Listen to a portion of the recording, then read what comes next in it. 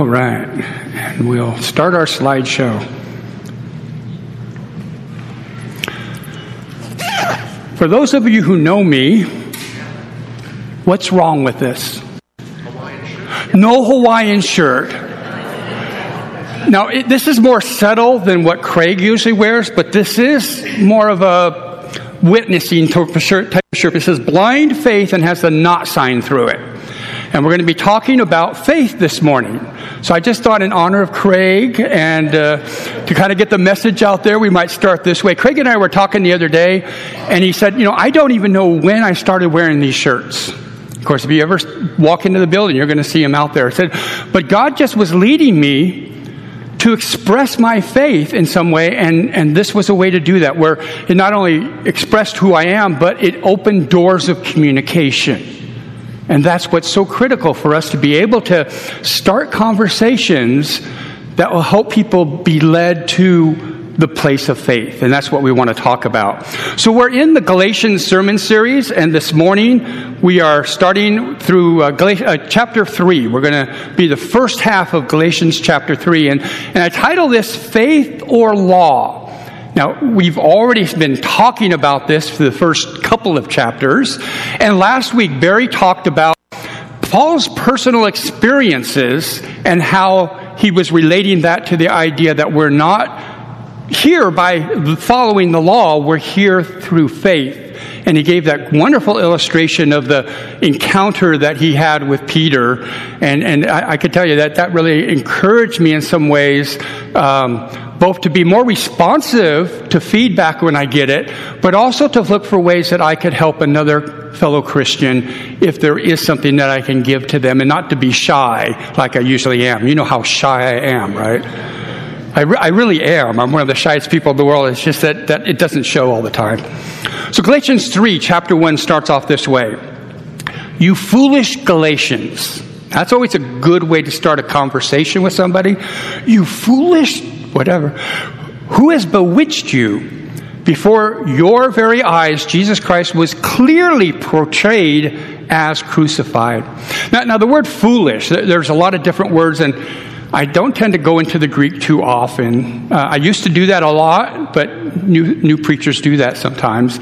But the word isn't really, hey, you're an idiot and you don't know anything. But it's more like, hey, you know better, but you're acting in a way that doesn't correspond to the things you already know.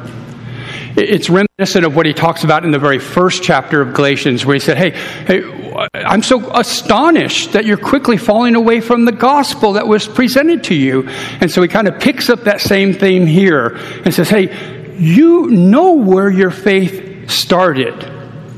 It started because of the portrayal of Christ crucified, that he suffered for you and opened the doors. Then he says, I'd like to learn one thing from you. Did you receive the Spirit by the works of the law or by believing what you heard? And you see, they would have probably said, well, yeah, it was through the Holy Spirit's testimony and hearing about Jesus and what he did for you, but now it's time to grow up and mature, okay? Now it's time to pick on the deeper things and to start getting all of our ducks in a row, right?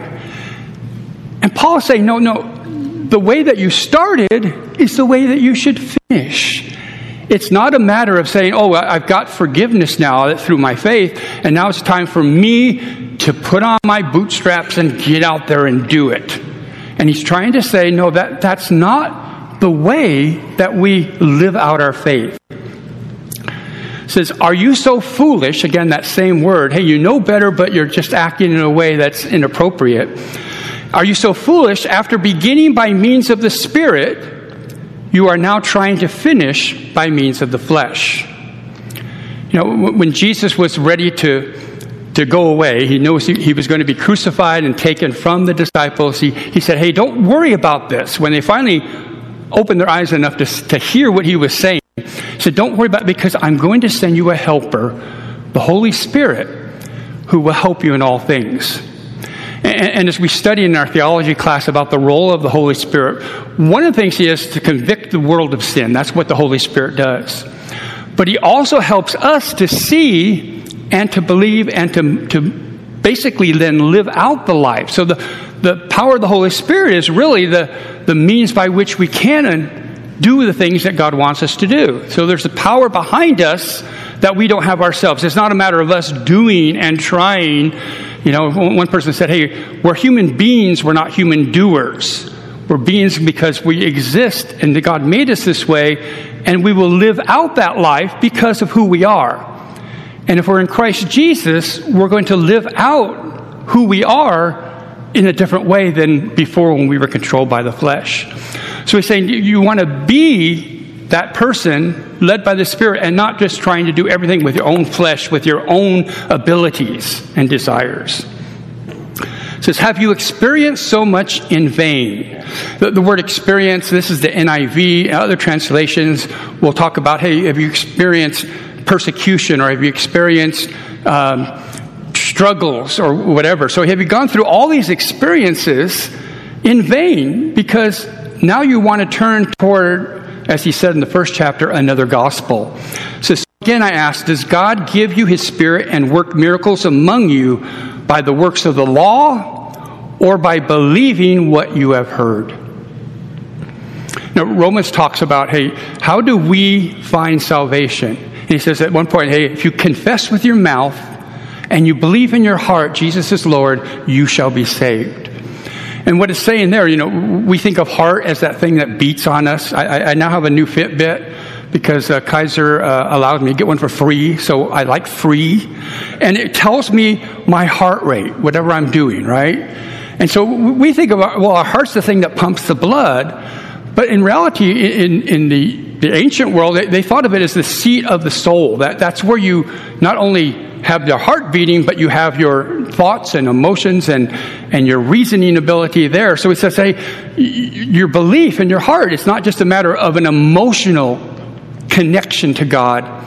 It's having actual facts behind the scenes. That's why it's not blind faith that we have. Our faith is based upon who God is and what he's revealed to us. Craig and I really talk a lot about apologetics, you know, that we have a particular reason why we believe. There's a warrant for our belief. It's not just a matter of, well, I'm just going to hope and go this direction. It's a matter of God has revealed things to us through his creation, through the prophecies that was fulfilled, through so many means to show us he's really there and Christ really was his son who rose from the dead.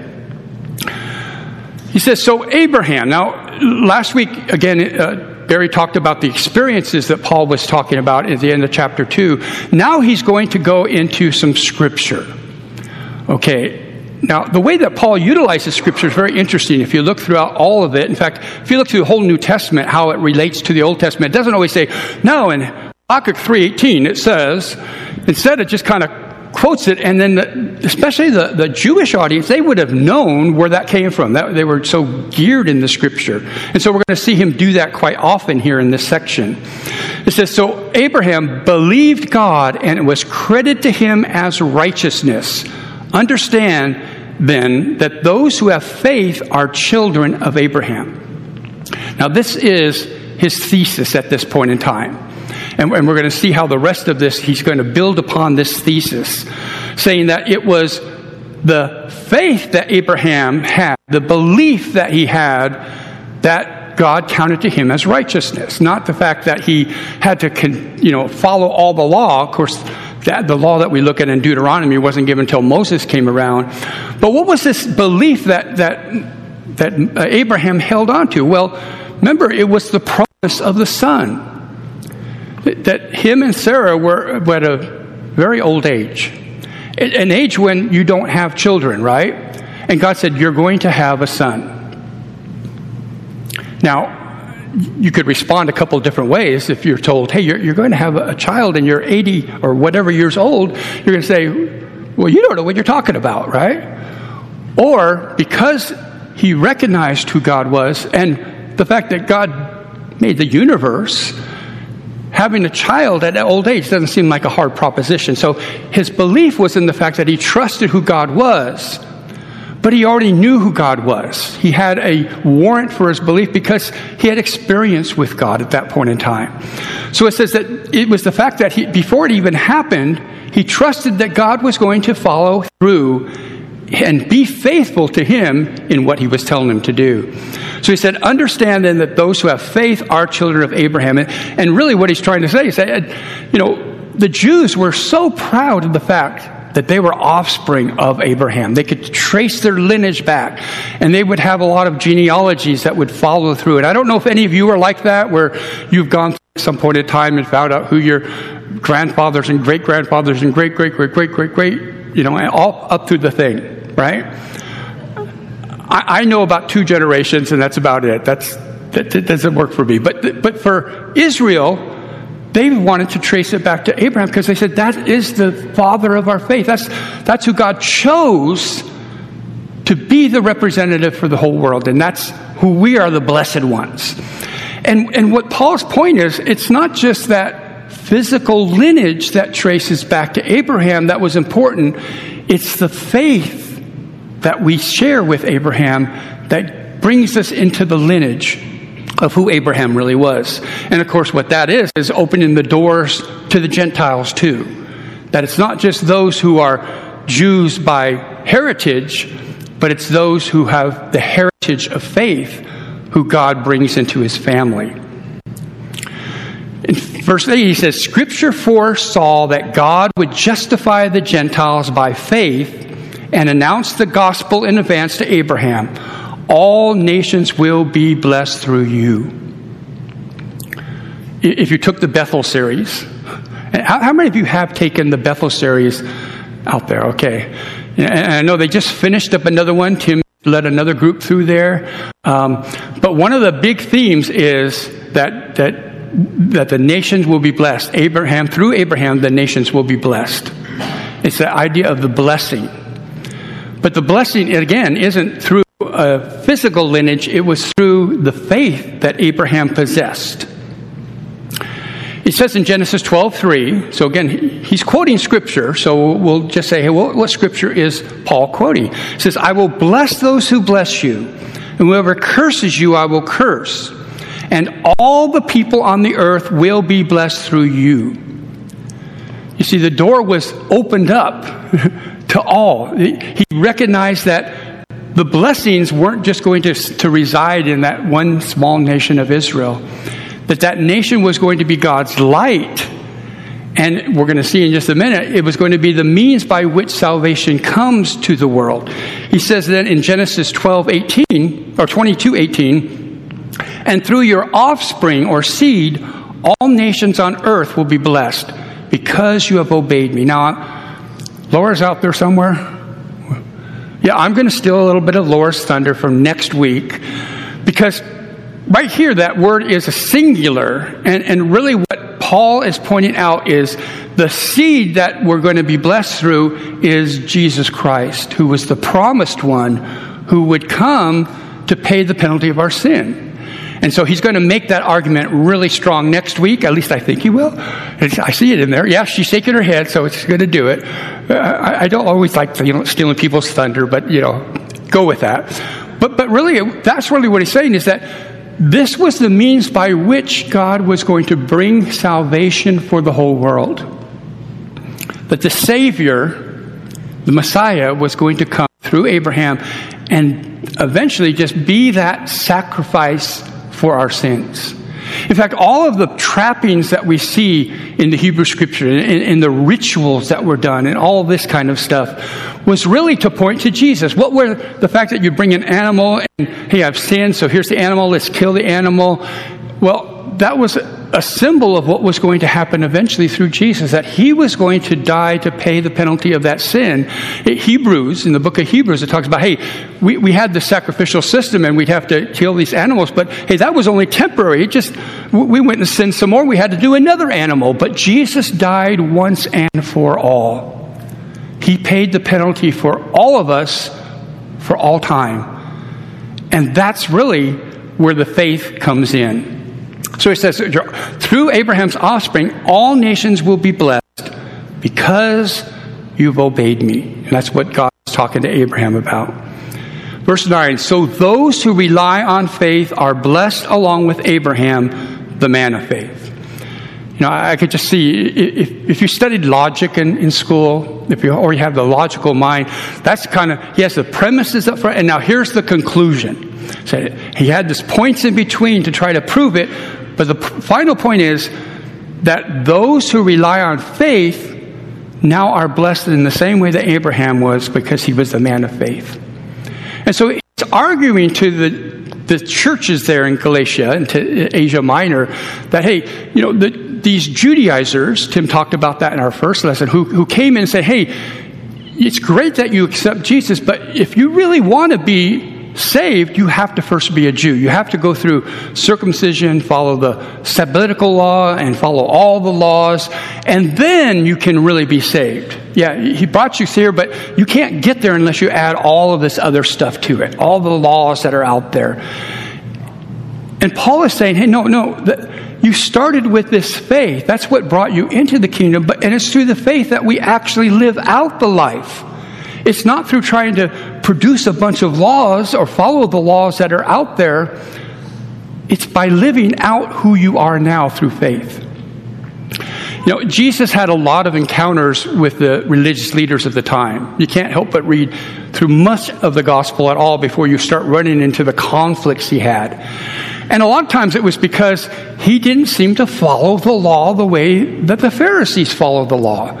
His disciples at one point, they were hungry, so on the Sabbath, they took the grains of wheat and they rubbed it between their fingers to eat it. And, that's work.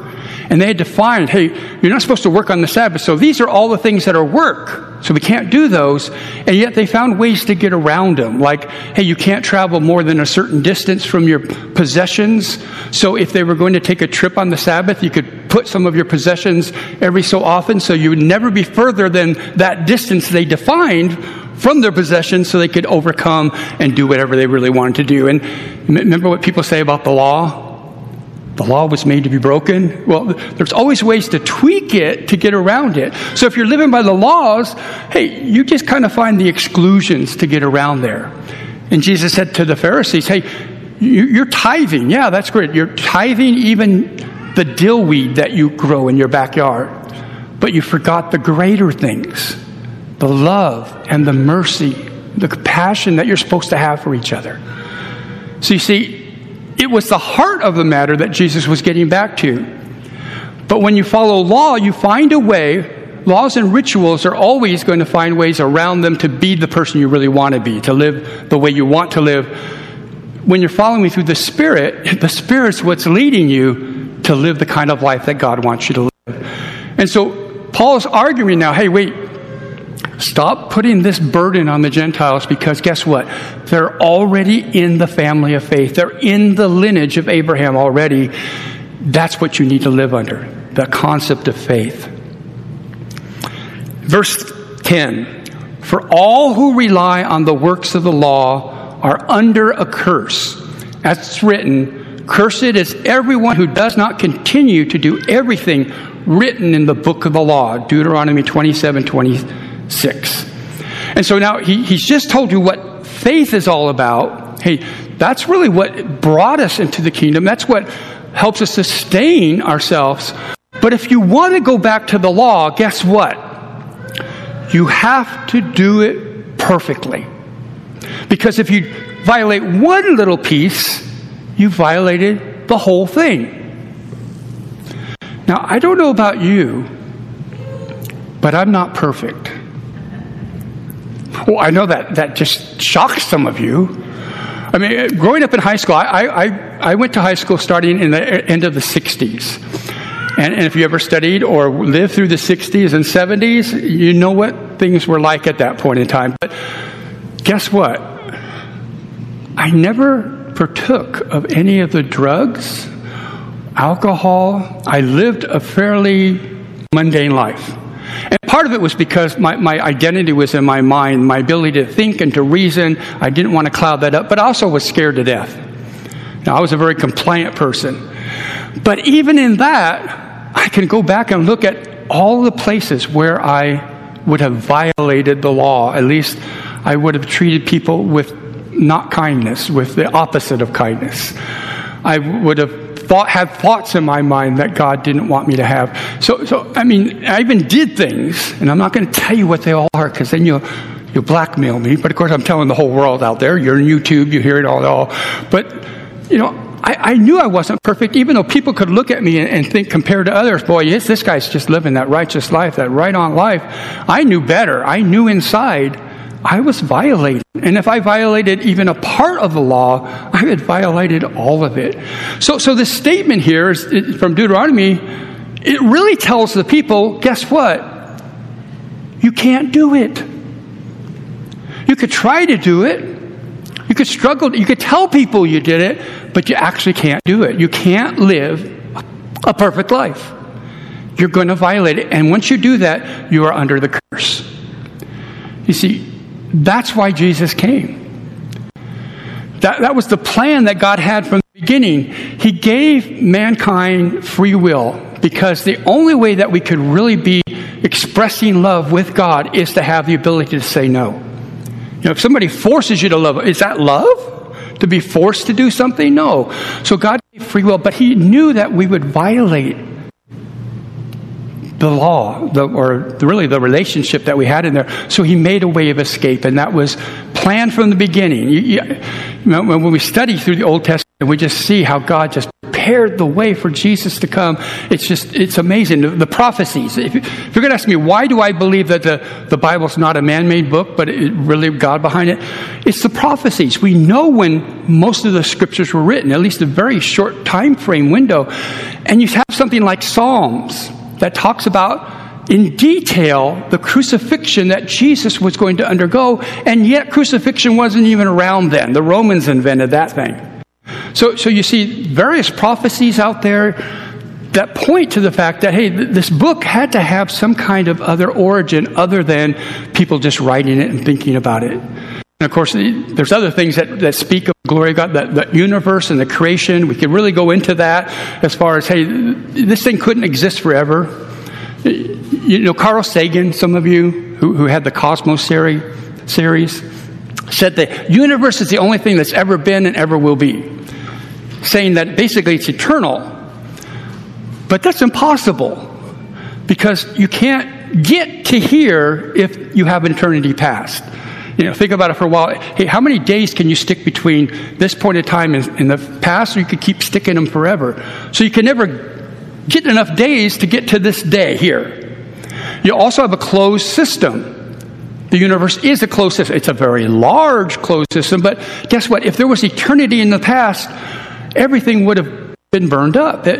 All the energy would be gone. So you have to have a beginning. So how do you solve that if you are scientifically minded? Well, you have the Big Bang. That coming out of singularity, now you have to define what that is. All of a sudden, the universe blew off and it expanded out and became everything, and through evolution and time and chance, everything developed. But I don't know too many things that just pop out of the midair. Otherwise, there'd be puppies coming out of the ground here and there, right? You have a cause for everything. So that's why, even if you get to the point to say, hey, yeah, I believe it began, and that something created it all, and that something was outside of time and space and is very powerful, and now we've at least got to the point that there's a God, right? And then from there, we have to look at the rest of the whole thing. But, what we're seeing here is that, hey, there is a responsibility that we have toward God, but we can't do it all on our own. And so for me, as a young person, I went through all that. I was scientifically minded. I wanted to kind of understand and believe that stuff, but I had problems. And the only thing that made sense was that God was there. And the rest of it started falling in place. And I recognized that the only way that I could connect was through faith, that I could never do enough because I always felt that guilt, and I needed to have someone or something remove that guilt from me, and that's what Jesus did. And that's really what Paul's point through this whole thing is. You can't do it. James 2:10 says, "For whoever keeps the whole law and yet stumbles at just one point is guilty of breaking all of it." Now, if you've studied a little bit, there are some people that will say, hey, James and Paul, boy, they would get into a fist fight whenever they were together, right? Because Paul's talking about grace and faith, and James is talking about works and law. But that's not exactly true. James actually uses the illustration from Abraham to say that, hey, Abraham believed God, and it was credited to him as righteousness. He quoted the same verse. But James's point is, hey, it's faith that brings us into connection with God, but my faith causes a change inside of me. And he's saying, hey, you show me your faith, I'll show you my faith by my actions. In other words, the faith I have will lead me to do things differently. It will lead me to act in a way. And he points out with Abraham, hey, Abraham believed God, but he followed through and did what God told him to do. You see, the actions followed the faith, not the other way around. We don't do good in order to get God's approval. We get God's approval through faith and belief, and then we have now the power through the Holy Spirit to be a different person, to act in a different way than we've ever acted before. So James agrees with Paul, but he wants to make some other points, is that not only is faith not blind, but it's not dead. It's an action. It causes things inside of us. It causes us to act in a different way. Paul makes that really the same point in Romans after he talks a lot about faith and grace. And then he says, hey, should we sin that grace might increase? Because we like grace. He said, may it never be. Because we're no longer the same creature we once were. Galatians goes on and it says, clearly no one who relies on the law is justified before God. I want to read that again. Clearly no one who tries to rely on the law is justified before God, because the righteous will live by faith. The law is not based on faith. On the contrary, it says the person who does these things will live by them. And he's quoting from Habakkuk and Leviticus. Now Habakkuk, that's book that probably you read almost every day, right? Well, I do read it at least once a year, because I have a tendency since 2014 at least to read through the Bible in a year, to use the YouVersion and find one of the through the year things. I can tell you there are days I don't want to read that section, and some days I miss and I go back and catch up. So I have read Habakkuk. I can't tell you much more what's in it, but Paul knew it. Paul knew a lot of what was there because he had studied the scriptures. And the point of this is how we live. We don't live because we follow the law in all of its great detail because we can't do it. We live because we continually have faith in God, who is the faithful one. Now Habakkuk, actually, this one scripture is quoted at least 3 different times. Twice by Paul, and once the writer of Hebrews, who we don't quite know who it is. Our Hebrews class on Sunday mornings, we've been talking about that. But in Romans 1:17, he emphasizes the faith, that the emphasis was on faith. The just shall live by faith. In Hebrews, he emphasizes the word live. And here in Galatians, he's really emphasizing the just, or the people who are justified, who are us, who live by faith. Goes on and says, Christ redeemed us from the curse of the law by becoming a curse for us. For it's written, cursed is everyone who is hung on a pole. You see, he's now pointing to the fact that our salvation didn't come through us doing all these works, but it came because Christ took on the penalty of all of our sin at a point in time. And that's our sin is paid for. It's just a matter of us now accepting it and receiving it. It's interesting to me as you start to look through that. He talks about curses everyone who's hung on a pole.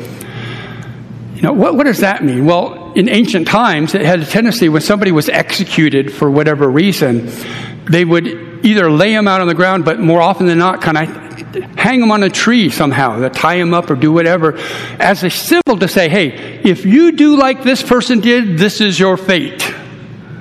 It's a warning at that point in time.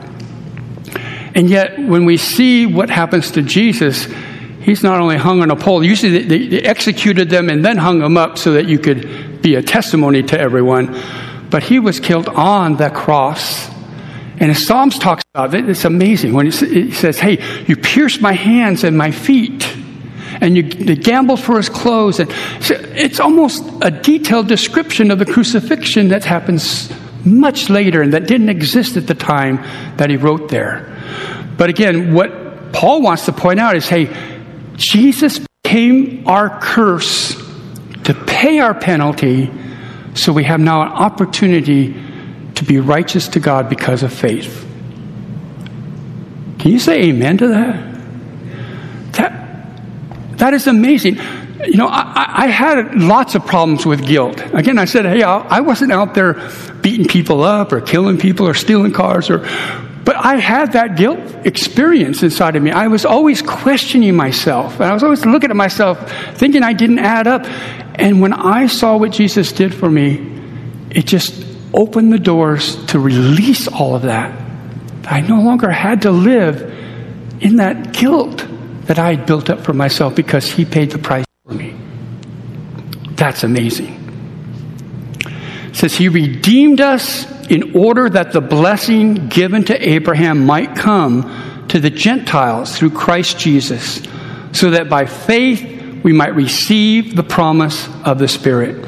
So he starts off at the beginning of the section talking about the Spirit. Hey, did you receive the Holy Spirit through works or through faith? And he ends with it, so that the faith that we have, we could receive the promise of the Spirit, which was not only the promise of salvation, but of the Comforter who's with us that helps us now to overcome the difficulties that we experience in life, that he's there with us. Now, that doesn't mean all of our problems go away, right? How many of you have problems? Okay, we have problems, but he's there with us. And a lot of the difficulties we face in life is because of sin that is in the world. That when sin entered in, it corrupted things. It corrupted people. It corrupted the world. It corrupted the world systems. And so we're still having to fight against a lot of that. But he's there with me. And you know, the hope that I have, and it's not a blind hope or a hope against hope, is that he is going to return. That this world that was corrupted by sin is going to be renewed, that we will be resurrected into a new existence. Not living, as we've talked about just in this last week on Wednesday night in our theology class, not living as spirits up in heaven just floating around worshiping God, but that he says he'll create a new heaven and new earth, that he'll rejuvenate things to recreate it without that sin that got entered in through Adam and Eve and really through us as representatives of him. He redeemed us in order that the blessing given to Abraham might come to the Gentiles. That's all of us through Christ Jesus, so that by faith we might receive the promise of the Spirit. Let's pray. Father, I know that on my own I never could get to you. That sin was such a big part of my life. And that, God, I was rebellious from following the ways that you had for me. And God, I recognize now that I could never have done enough or earned enough to get into your family. But that, God, you knew that. And that you provided a way of escape. Jesus, I'm so grateful that you came to give your life for mine. And I accept it, and I thank you for it. And I ask that you, through the power of the Holy Spirit, give me the ability to live out that life. And I pray the same for all who are here, God. That you help us to have minds that are open to the leading that you have for us. And that you show us, God, how we can overcome this world and the problems that are faced around us, so that we can be your representatives to tell others about this great news that you have made a way for us. And I pray, God, now as we leave, that you give us this ability now to reach out to others around us, whether it's through T-shirts or whether it's through a conversation we have or whatever means possible, God, that we might be able to share that good news, to give others the opportunity to enter into your family. And I pray in Christ's name, amen. You know, I was talking to Gwen a little, I think last week, about at the end we have our sermon, and we used to have songs and stuff, and it's just hard to know, hey, do we now get up and leave, or what happens there after this? But I just wanted to leave with blessing you and to encourage you. And so I just prayed, but I want to give you a blessing. And not that I'm righteous and I can give you blessings, but I just want to say this blessing, that God be with you, to empower you, to strengthen you, to do all that he has for you this coming week and this coming year. In Christ's name, go with God. God bless.